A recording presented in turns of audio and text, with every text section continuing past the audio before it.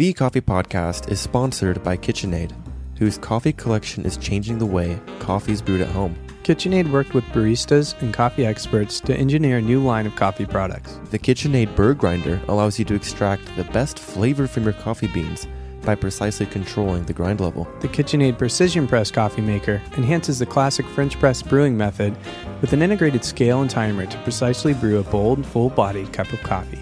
Craft coffee made simple with KitchenAid. A truly great cup of coffee is more than exquisite taste. We at Mudhouse Coffee Roasters believe great coffee means integrity and quality at every point along its journey. We travel and form close relationships with small farms from Panama to Indonesia. We buy the highest quality beans grown with social responsibility and ecological sustainability. Our philosophy earned us Roaster of the Year from Roast Magazine. When you order from us online, we hand roast and ship fresh so you get the sweetest spot of that coffee's expression. Rock on and go to mudhouse.com.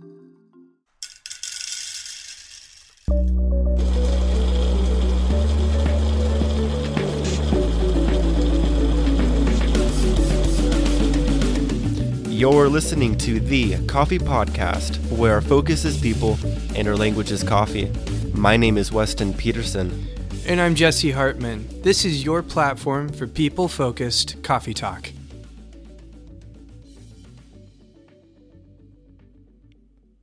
The famous artist Edgar Degas once said, "Art is not what you see, but what you make others see."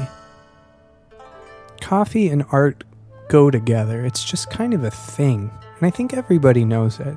And nobody really quite knows it in specialty coffee like David from Department of Brewology, who's been doing pretty incredible artistic spins on things like the Chemex and the Mocha Pot and other brewing devices, and unintentionally started the stir with a phrase, filter coffee, not people. We're excited to have David on the show today to talk about Department of Brewology, his story, and where Department hopes to go here in the near future. My name is David Salinas. I am the founder of the Department of Brewology based out of Austin, Texas. And I love coffee. All right. Fair enough.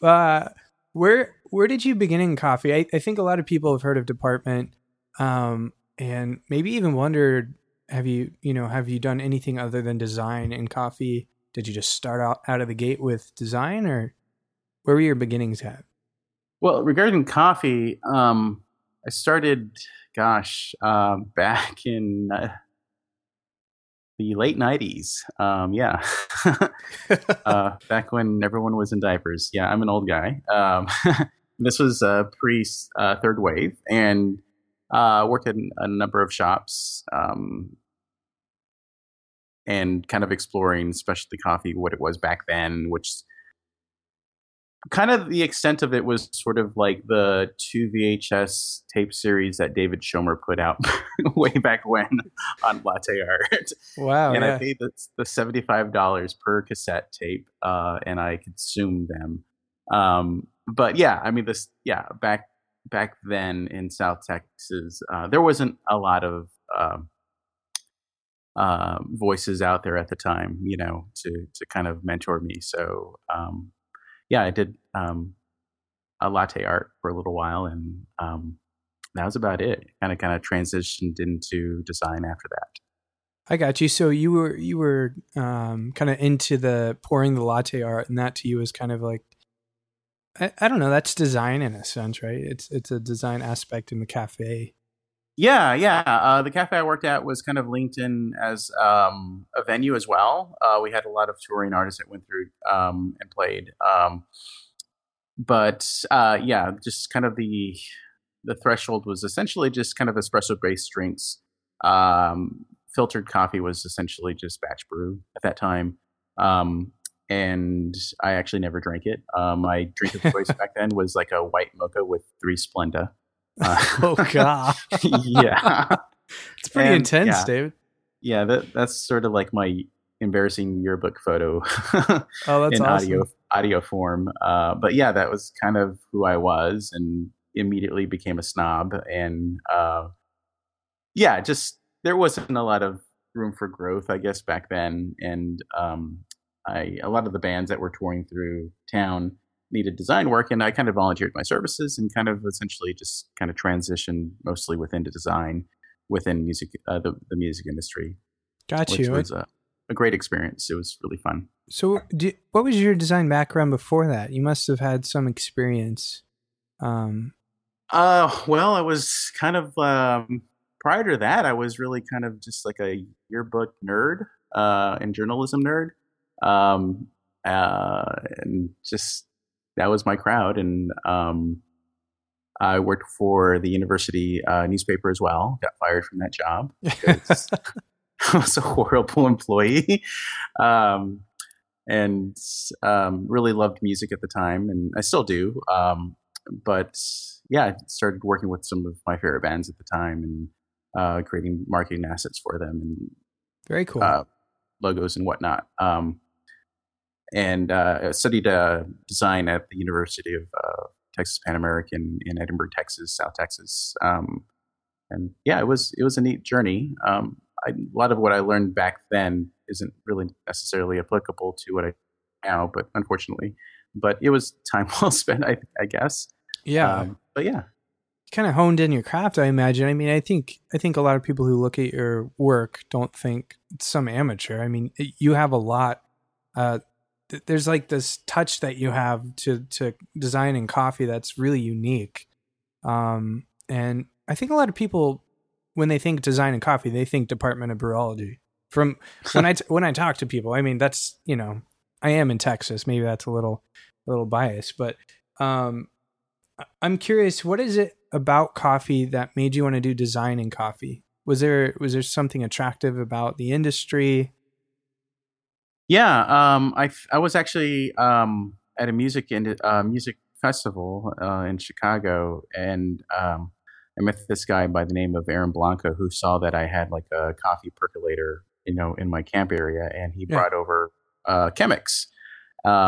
And I'd never seen the device before. Granted, this must have been like 10, 11 years ago. I asked if he had any Splenda on hand. He said no. Or white mocha sauce. Yeah.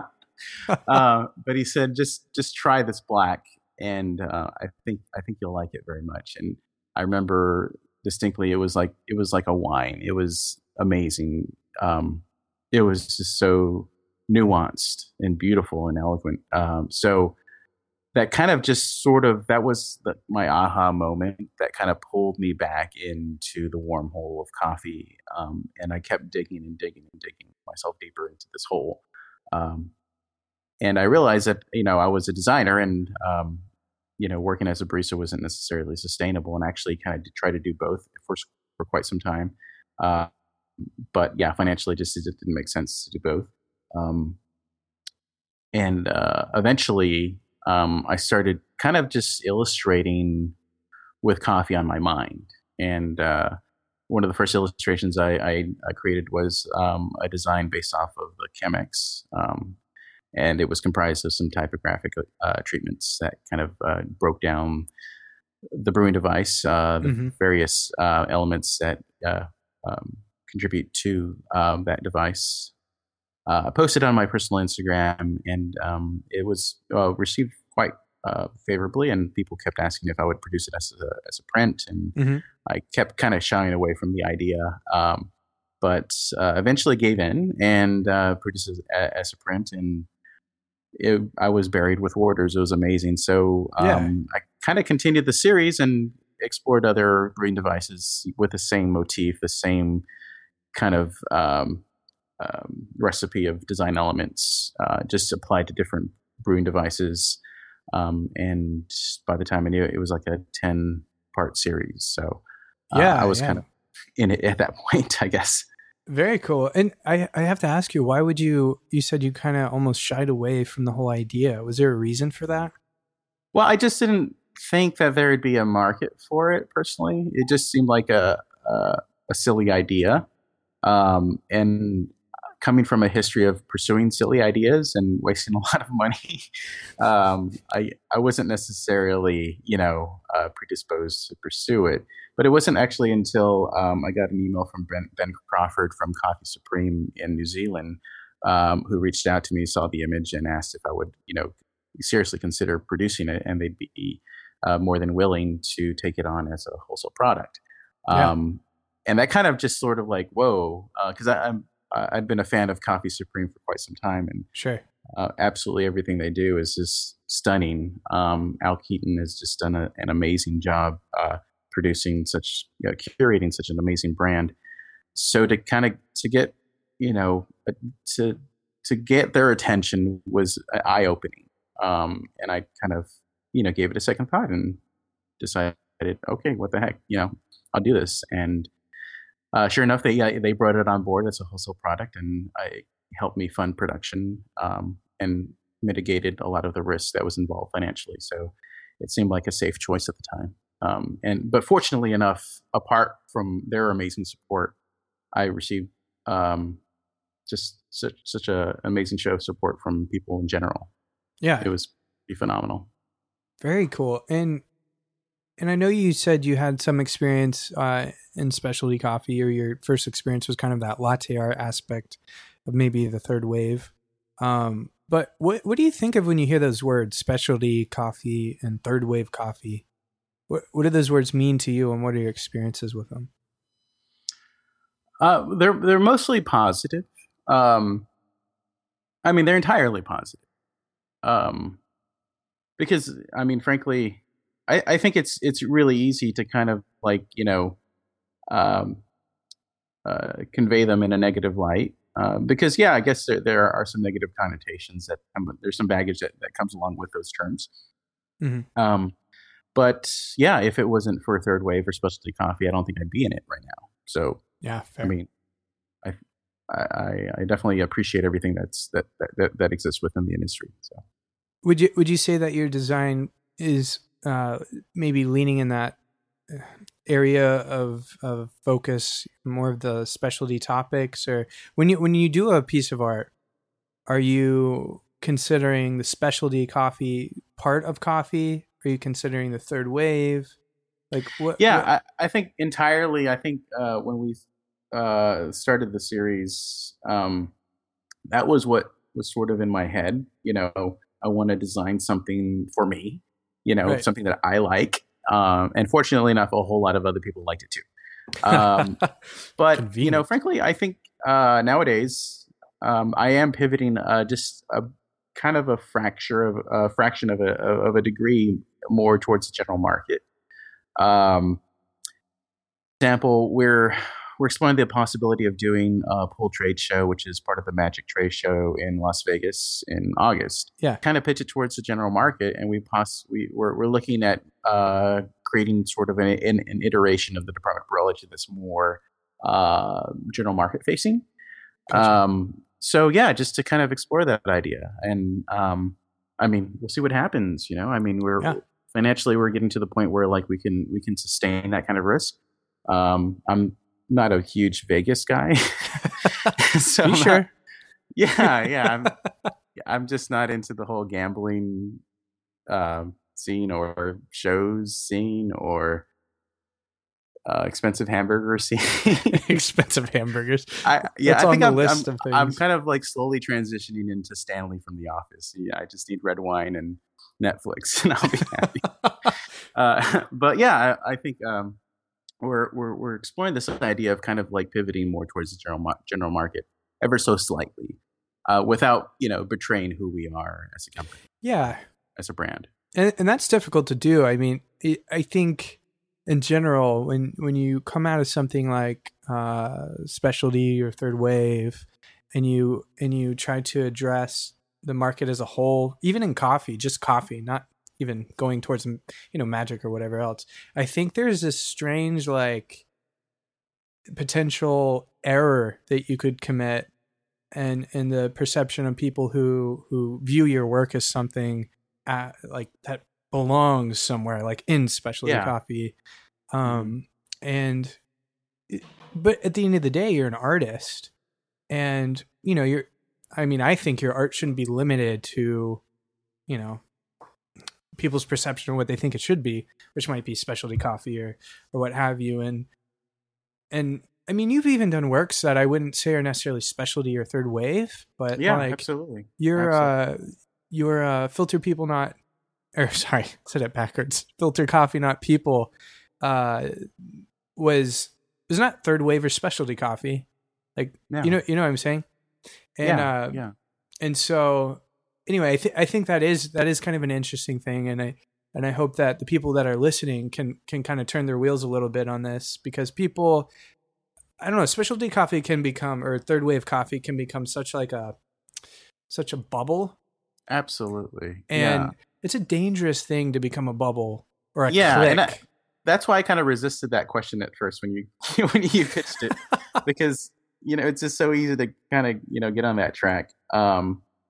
And sure. I work like most recently we did a design based around the mocha pot, which I would never suggest brewing on.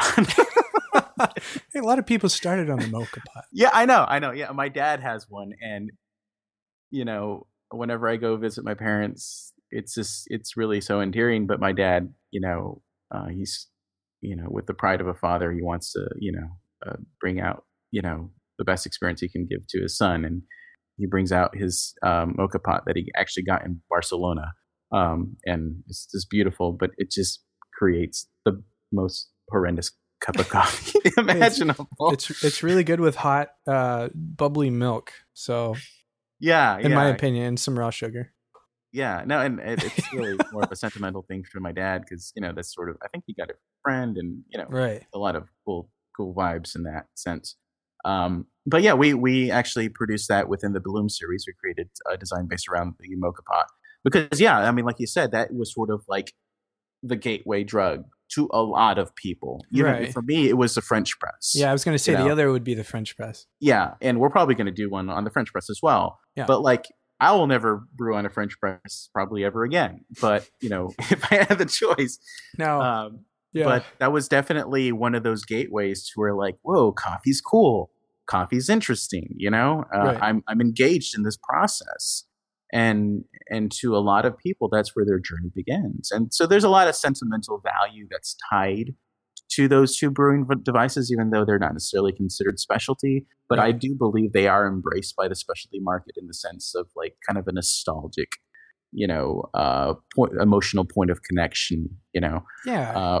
But yeah, I do hear you in the sense of like, we've created a brand that's really specialty coffee focused.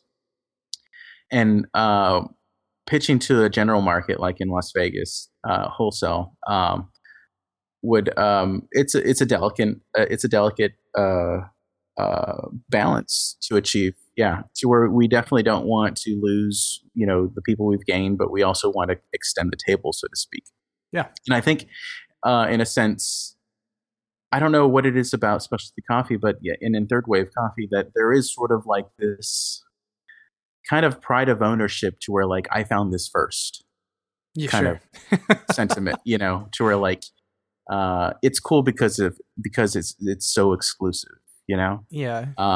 But I remember James Hoffman commenting on the rate of coffee shops opening in the London area, and he expressed the idea that at the rate of growth that they're experiencing in London, they're not seeing, or they're not reaching out to new potential customers. I think it's a valuable thing to extend the table, and I think people in coffee can relate to that idea. No, absolutely. Yeah, there should be an inviting sense. I think if you're in this specialty or third wave scene, if you're not inviting new guests or new drinkers or people who are discovering coffee at your shop for the first time, then maybe you're not doing something right. But who am I to say that? I don't know. Yeah. And well, honestly, that's such an invigorating process, because I don't know what your experience was, when your aha moment was within coffee, where you rediscovered it, because that's what it is. It's a point of rediscovery that a lot of us within specialty or third wave coffee have come to appreciate, to where like we've known about coffee, we've been raised around it all our lives, or parents have rooted around us. It's horrible, black, don't drink it black paradigm that we've kind of we're raised up in, to our late teens and early 20s, and then someone brews a Chemex for us and blows our minds, Right. Or fill in the blank. And it's black coffee, but how is this black? This is amazing. Black coffee Right. tastes like, charcoal and cigarette ash and horrible things. Right. But how amazing would it be to have that agenda as like a specialty shop, to where like you're on that mission to pull in people into that experience for the first time. And maybe there's some visual cues that we could implement within our spaces to make it more inviting, more inclusive, to people that don't necessarily understand specialty coffee. Yeah, no, absolutely. And with that said, that kind of ties really well into my next question. I know you collaborate pretty often currently with other, companies, coffee roasters. Yeah, you partnered with Socratic on some things. What are these collaborations? What inspired these collaborations? If you can just kind of spin me on that one. Yeah, sure, absolutely. Well, I think just like any industry, coffee is kind of predicated upon the idea of competition. And most of my approach within the Department of Brewology has been predicated on the idea of looking for the vacuums that exist within this industry and capitalize on those vacuums. What are the things that people are not doing right now? Right. And if specialty coffee is predicated mostly upon the idea of competition, which is a very good positive thing, honestly, because it creates better products, better coffee, better everything. Mm-hmm. So if everyone's competing, I ask the question, why not build a business model that's kind of the opposite, predicated on the idea of collaboration instead of competition? Right. I guess I did have a big advantage, being that I'm not a roaster or a cafe, or anything really. Right. I'm not like a threatening entity to any of these people that I've been fortunate enough to collaborate with. So when I've approached or they've approached, the idea is sort of like, sure, why the hell not? Right. So it's just sort of like it's been nothing but positive, honestly. I've had zero negative experiences thus far, and it's been amazing. And I've been very fortunate to work with some of the most amazing people in coffee. I just would never have dreamt that that I'd have an open door to do that. And it's been really, honestly, just kind of been like a complete pleasure and honor to be able to collaborate with, I don't know, like if someone would have told me at that music festival when Aaron Blanco poured me that first Chemex, that I would 10 years from then be working directly with Chemex to commemorate their 75th anniversary. That blew my mind. Yeah, that's pretty cool. Yeah. And we didn't initiate that conversation. They approached us, and it's just stunning. I mean, I keep pinching myself, honestly, to see the names that and the people, the amazing people behind these companies that I've been able to collaborate with. It's been such an honor and such a joy, and a great adventure to partner with these people. So it's kind of funny to where like this really isn't a job. It really is kind of just like a dream come true, honestly. It's been phenomenal. Yeah, I could see that. I mean, it's really exciting, and I had the opportunity to get one of your box sets, which I thought was super cool. It's awesome. Got the Socratic folder in there about the coffee. It's got, I think I had Third Wave Water in that one too. I don't remember. Yep. It's been a while now. Mm-hmm. But you want to talk a little bit about that project? Do you have more of those coming out, or the box set series that we created? It's a 6-part series that we started back in January, and we're in May, and it will be concluding in June. And the box set series kind of embodies the ethos of the Department of Brewology in the sense that we're trying to combine the art and science of coffee, and pull in the idea of collaboration, to where we're able to partner with amazing roasters that are bringing to the table amazing coffees that we can pair with the best packaging design that we can create. And then furthermore, partnering with some of the coolest people in coffee, like Socratic Coffee, Third Wave Water. And I guess we can do like a little reveal here. Next month, we're going to be featuring, if all goes well, I mean, I'm all for it. So Ooh. don't quote me. I guess you can quote me on this, but we will be featuring a sample of Swift Cup coffee, which Very cool. is based out of Lancaster, Pennsylvania. Nate is going to be providing a sample of the coffee we'll be featuring in June, an instant coffee, which is cool. phenomenal. And it's, I think, after doing like a little tour of Europe last year and carrying like scales and V60s and filters and all this stuff, it's incredibly invaluable to be able to not have to carry all that stuff when you're going through Europe. So I wish I had known about that product back then. So the box set really kind of embodies the idea of collaboration, to where we're able to network with some really notable and great people within the industry and feature their coffee or their product. We're working, apart from every roaster that we've worked with so far, it's been Onyx with the first month, and then it was Commonwealth, Phil and Sebastian, Quills, and this month will be La Cabra out of Denmark, and we're very excited about working with them. They're going to be providing coffee from Finca La Palma y Tucán, which is a honey processed Colombian coffee. Very familiar with those guys. Yep. Super pumped about seeing their offering. But apart from these roasters that we've been working with, we've also been, like I said, working with Socratic Coffee. They've been providing these case studies on various brewing techniques and variables that exist within coffee brewing. Third Wave Water, which they provide a sample of their pre-mineralized packet of, it's like a capsule that you kind of dissolve within a gallon of distilled water, and it produces optimized brewing water. We're also working with Caffeine Magazine, which will be included in this month's box set as well. Oh, cool.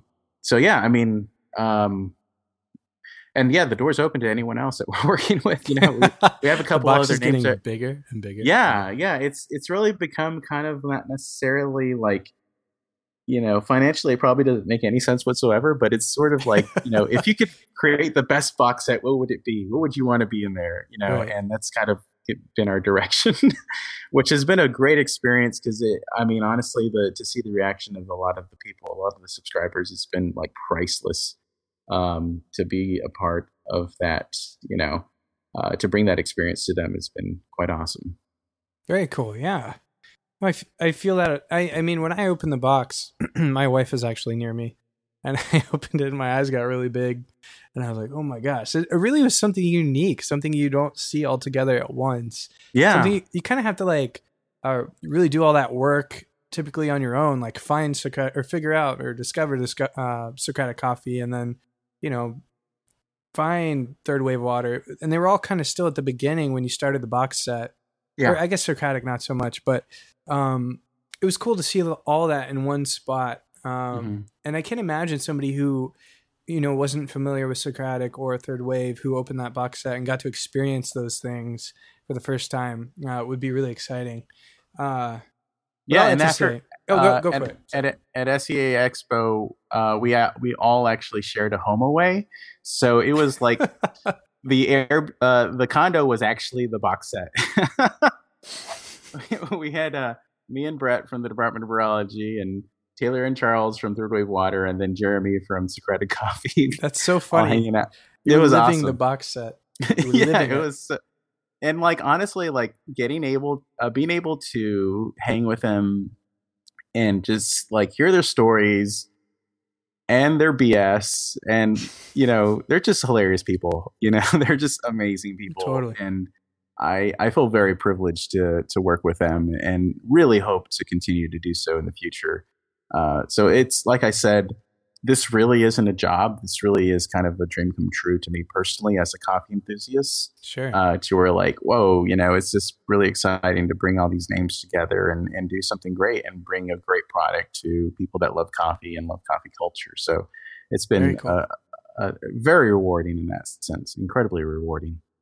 Well, all that to say, so you were doing the box set. Is there anything else on the horizon that you're planning? I know that we briefly mentioned Filter Coffee Not People. That really seemed to have taken off. Yeah. I didn't know that I was going to do that. Honestly, did not know.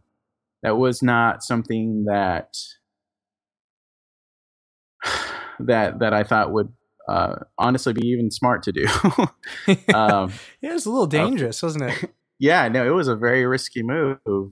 Fortunately enough, for me, I have my good friend Brett Cannon on board, who handles a lot of the comms and PR for South by Southwest, and PR is just what he lives and breathes it, So we definitely wanted to package it in the sense that would be widely received, and obviously we're going to step on some toes making a statement like that. But I think in light of the circumstances, these are people's lives that are being affected, and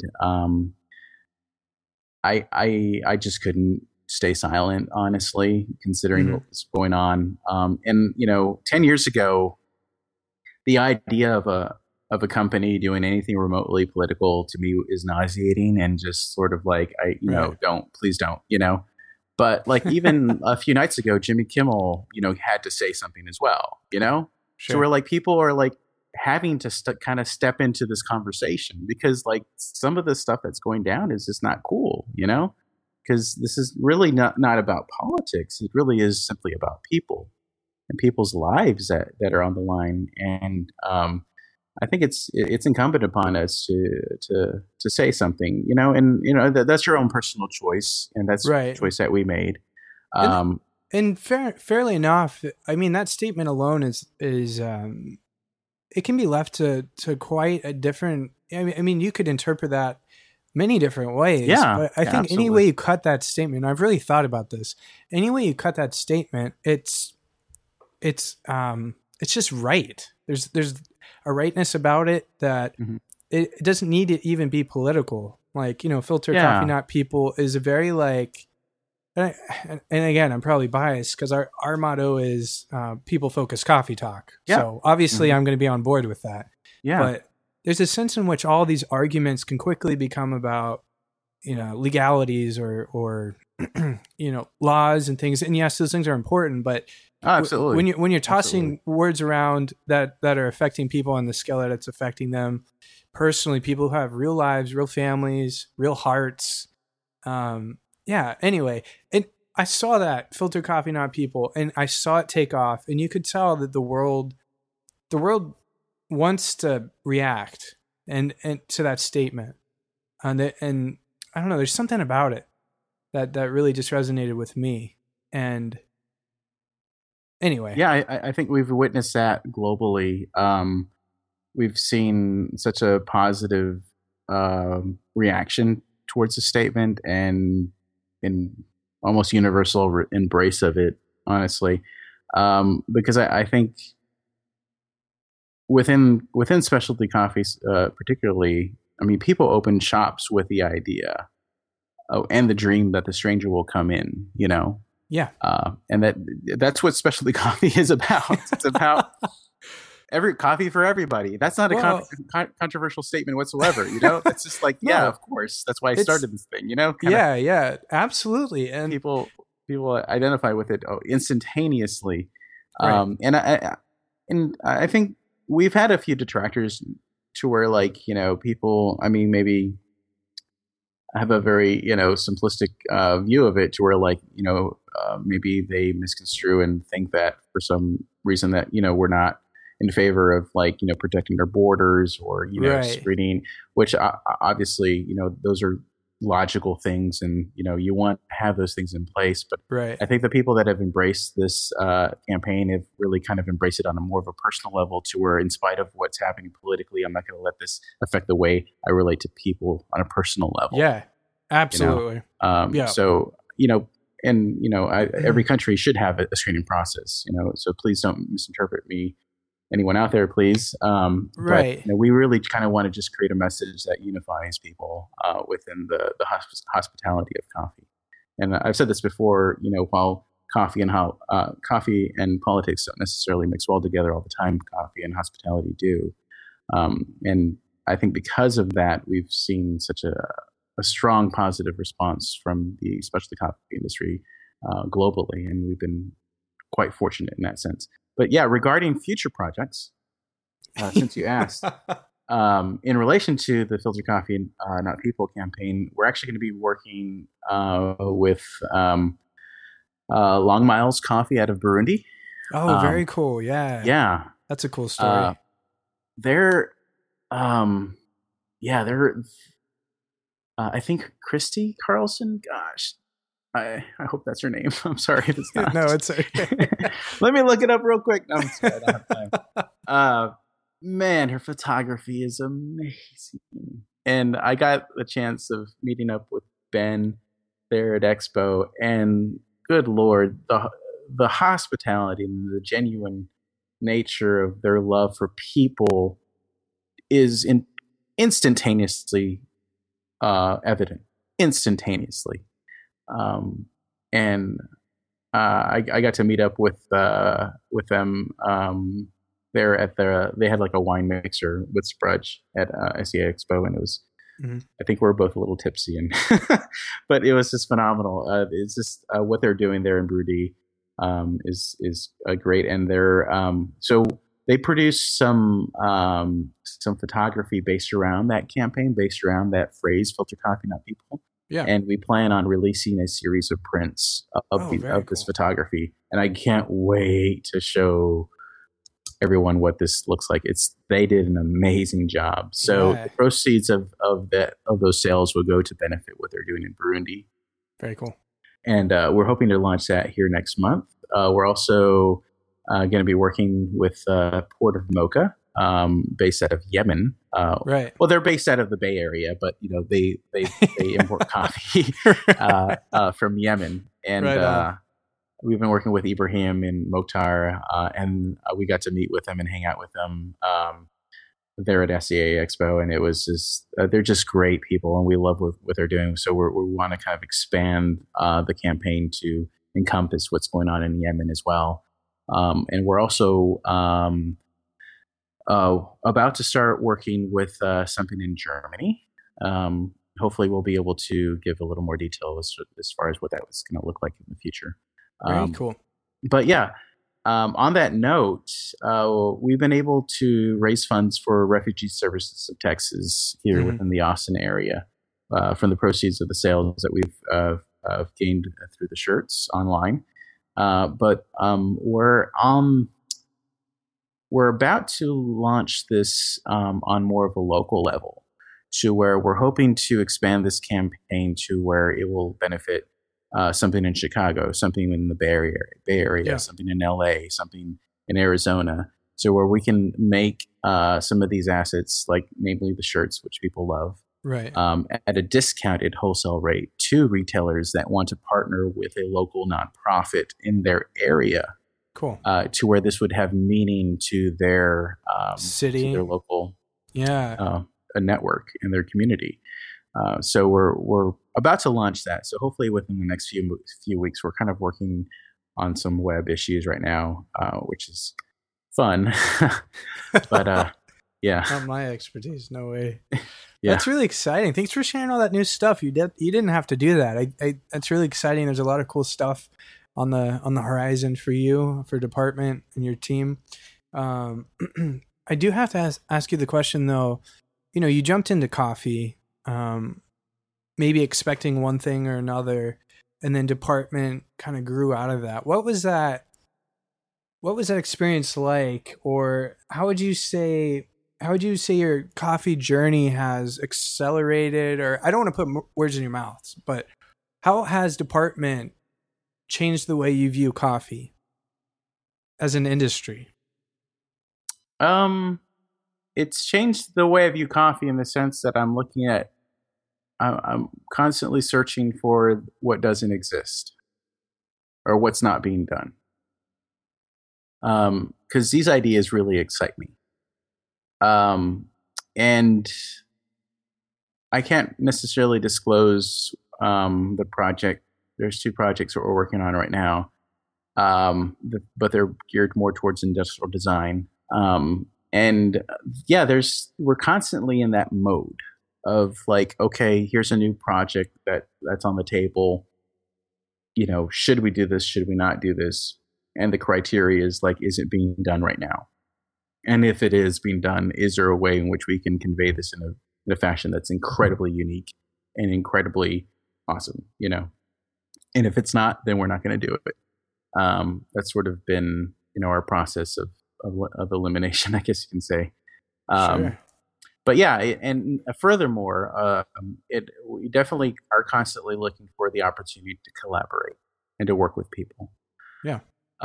And it's been more of an effort of like how can we spread generosity, the idea of generosity in everything that we do. So it's definitely, I think those are the 2 main components that have changed the way I view coffee within the context of the Department of Brewology. Very cool. Well, we're reaching the end of the interview here, and we have our last 3 questions, which we pitched to all of our interviewees. So I hope you're ready. The first question is, where do you see coffee going in the next 5 years? And you could answer this in relationship to Department if you wanted to, but it's kind of a general question. Yeah. I mean, it's a great question. I think coming from the context of, getting back from SCA Expo in Seattle, where you're kind of surrounded by people that have that question in the back of their minds, searching the ground floors to looking for that new product that's going to be unveiled that will kind of shift the trajectory of the industry for the next few years. And when you describe coffee in terms of waves, which is funny. But, the most logical question would be like, what's 4th wave coffee going to look like? Right. How will that be remembered? And if 3rd wave coffee has been known for like, manual brew and attention to detail and all, so on and so forth, what will 4th wave be? I think everyone is asking that question. Everyone wants to be ahead of the cusp of that wave to make sure that they have representation and et cetera, et cetera. I can tell you what I hope it's not going to be. I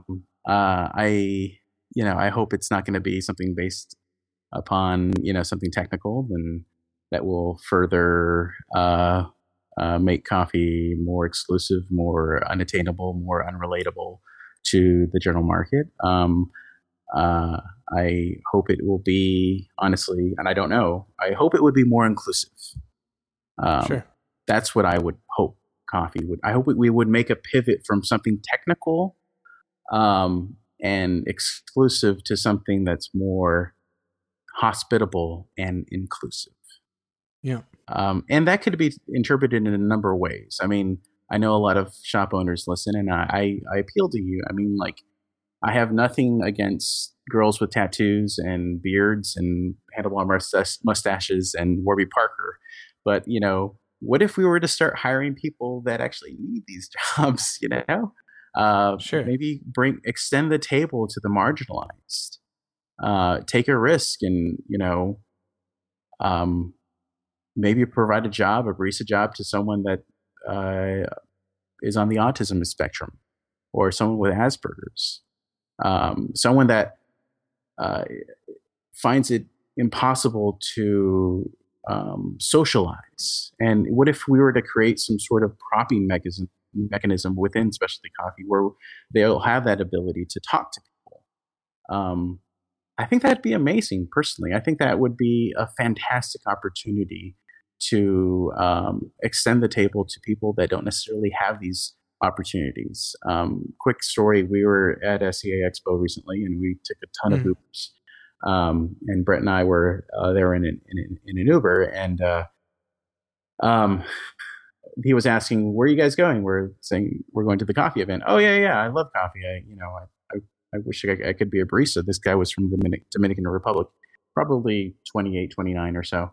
And Brett was saying, like, yeah, you should apply. You should become a barista. Why not? He's like, no, I can't do that. Maybe if I were born in this country, I could do that. But there's no way. Yeah. There's like, this is what I do. And he was an Uber driver. And it was a really eye-opening moment to where, like, in a sense, we've kind of created walls around our industry. Walls to this average person kind of he perceived as being like futile to scale. Why even apply? They're not going to hire me. They're going to hire the cool looking guy, not the cool hipster looking guy with the beard. Yeah. It's not for me. And that's no one has that policy. No shop in America has a policy of like, we only hire hipsters. But the people that are not within that bubble, that's what they perceive. Right. That they're not welcome, that they don't stand a chance. And obviously that's completely unintentional. I don't know anyone that has that policy whatsoever. But that's the message that's being received. And that's sad. It's sad that, we've created a culture that's unintentionally become marginalizing to people that need these opportunities. So, I mean, remember like in second wave coffee, the connotation that we had with coffee and the upright bass or loud, I see what you mean. Loud colors and big coffee mugs and all those things. Yeah. What if the hipster would go in the same direction as the upright bass? What if fourth wave coffee could be known for being radically inclusive? And there are shops that are doing this now. I think like Street Bean in Seattle, Everybody's Coffee in Chicago. But I think in a large degree, whenever there's like a charitable component mixed within your shop, automatically there's this perception is like, oh, okay, that means you're kind of like focused on that and not necessarily the quality. And not quality. Yeah, no, you're totally right. That's definitely true. And I'm guilty of that perception as well. So we're like, oh, okay, well, this obviously isn't going to be as good, but like, whatevs, I'll support it. But like, what if we could flip that perception? What if we can flip that paradigm and make it to where like this is something that's central to what we do, hospitality and inclusivity, to where we want to extend the table, so to speak, to people that don't necessarily have the opportunity to get these jobs. So, I mean, that's what I hope. If you were to ask me where are we going in 5 years, my dream would be that, to where we could extend the table to people that need these opportunities. And who knows, we could probably shift the industry in a very positive direction. And instead of being exclusive, we can be inclusive and include people. Yeah, nice challenge. I like that. So the next question is going to be, do you have any resources you'd recommend to our listeners about anything you refer to, maybe to inspire you for design, maybe to just educate yourself in coffee, anything like that? Yeah, I mean, I think real quick, if I were in an elevator, someone were to ask me, I would point them directly to any of the works of James Hoffman. He's actually going to release a book. I'm not sure if it's out yet, but sort of like the best of his blog. He's actually putting out in printed form. Yeah. I ordered one of those. Yeah, no, that looks really exciting. And everything everything he does, I think, is just amazing. And he's asking, more importantly, the right questions. And he just kind of serves as a great ambassador, especially a good barometer, a good heart check, to specialty coffee. And I just admire everything he's done, both on a hospitality level and a technical skill level. I think he's amazing. Regarding design, I mean, right now I'm kind of surrounding myself within, the works of like Dieter Rams and Massimo Vignelli, and just trying to find my voice, and I'm still in that process of figuring out that path. And you'd figure I'd have that figured out by now, but I don't know. I guess I'm still growing. I sure hope so. Don't stop growing. That's so valuable, I think, to never stop growing. Yeah. All right. Number 3, this is the hardest question. It's going to be, what is the best piece of advice you've received in your life? It can be like top 3. It doesn't have to be number 1. Okay. It's up to you. Maybe don't touch that. You'll get burned. I don't know if someone has ever told me this, but like, I would say like, don't trust compliments too much. Don't dwell on those sentiments. Don't dwell on flattery. I think it could quite easily become like a quicksand to creativity, to where it stunts your growth, as a creative. And it's so tempting to kind of like, I mean, I'm very fortunate to where like every morning when I wake up at 6 a.m., my phone is filled with amazing, and very kind sentiments from fans that are very, very, very kind. But I really try my best not to get stuck on that, and not to be content with that. Because I do feel as though I would very quickly fall into a quicksand, a sort of a malaise of self-congratulatory plateauing, I guess you can say. And I definitely hope to continue to grow. And additionally, I would say never stop being a student, and anticipate the invigorating sensation of being corrected. And maybe you're wrong. Maybe, Yeah. And I think a lot of our origins or experiences within coffee come from that idea of our preconceived ideas of coffee being completely wrong, and it turns out that I didn't have it all figured out. So I think constantly holding yourself in a posture of sort of being ready to learn something new, I think is very healthy. All right. Well, that's excellent. Well, David, thank you for spending the time with us on the podcast. I'm sure listeners appreciate it as well. And we look forward to seeing your future works here and collaborations here in the near future. Thank you so much. Appreciate it. All right, David. Appreciate it. I want to extend another thank you to David for being on the show. And thank you for listening to another episode of The Coffee Podcast. Remember, you can find us on our website at thecoffeepodcast.org. Feel free to reach out to us there on a submission form, or you can even now subscribe to the podcast and receive early access to some of the material that we will be releasing here in the near future. You can also reach us on our Instagram at The Coffee Podcast or Twitter at The Coffee Podcast. Thanks for listening. Happy brewing.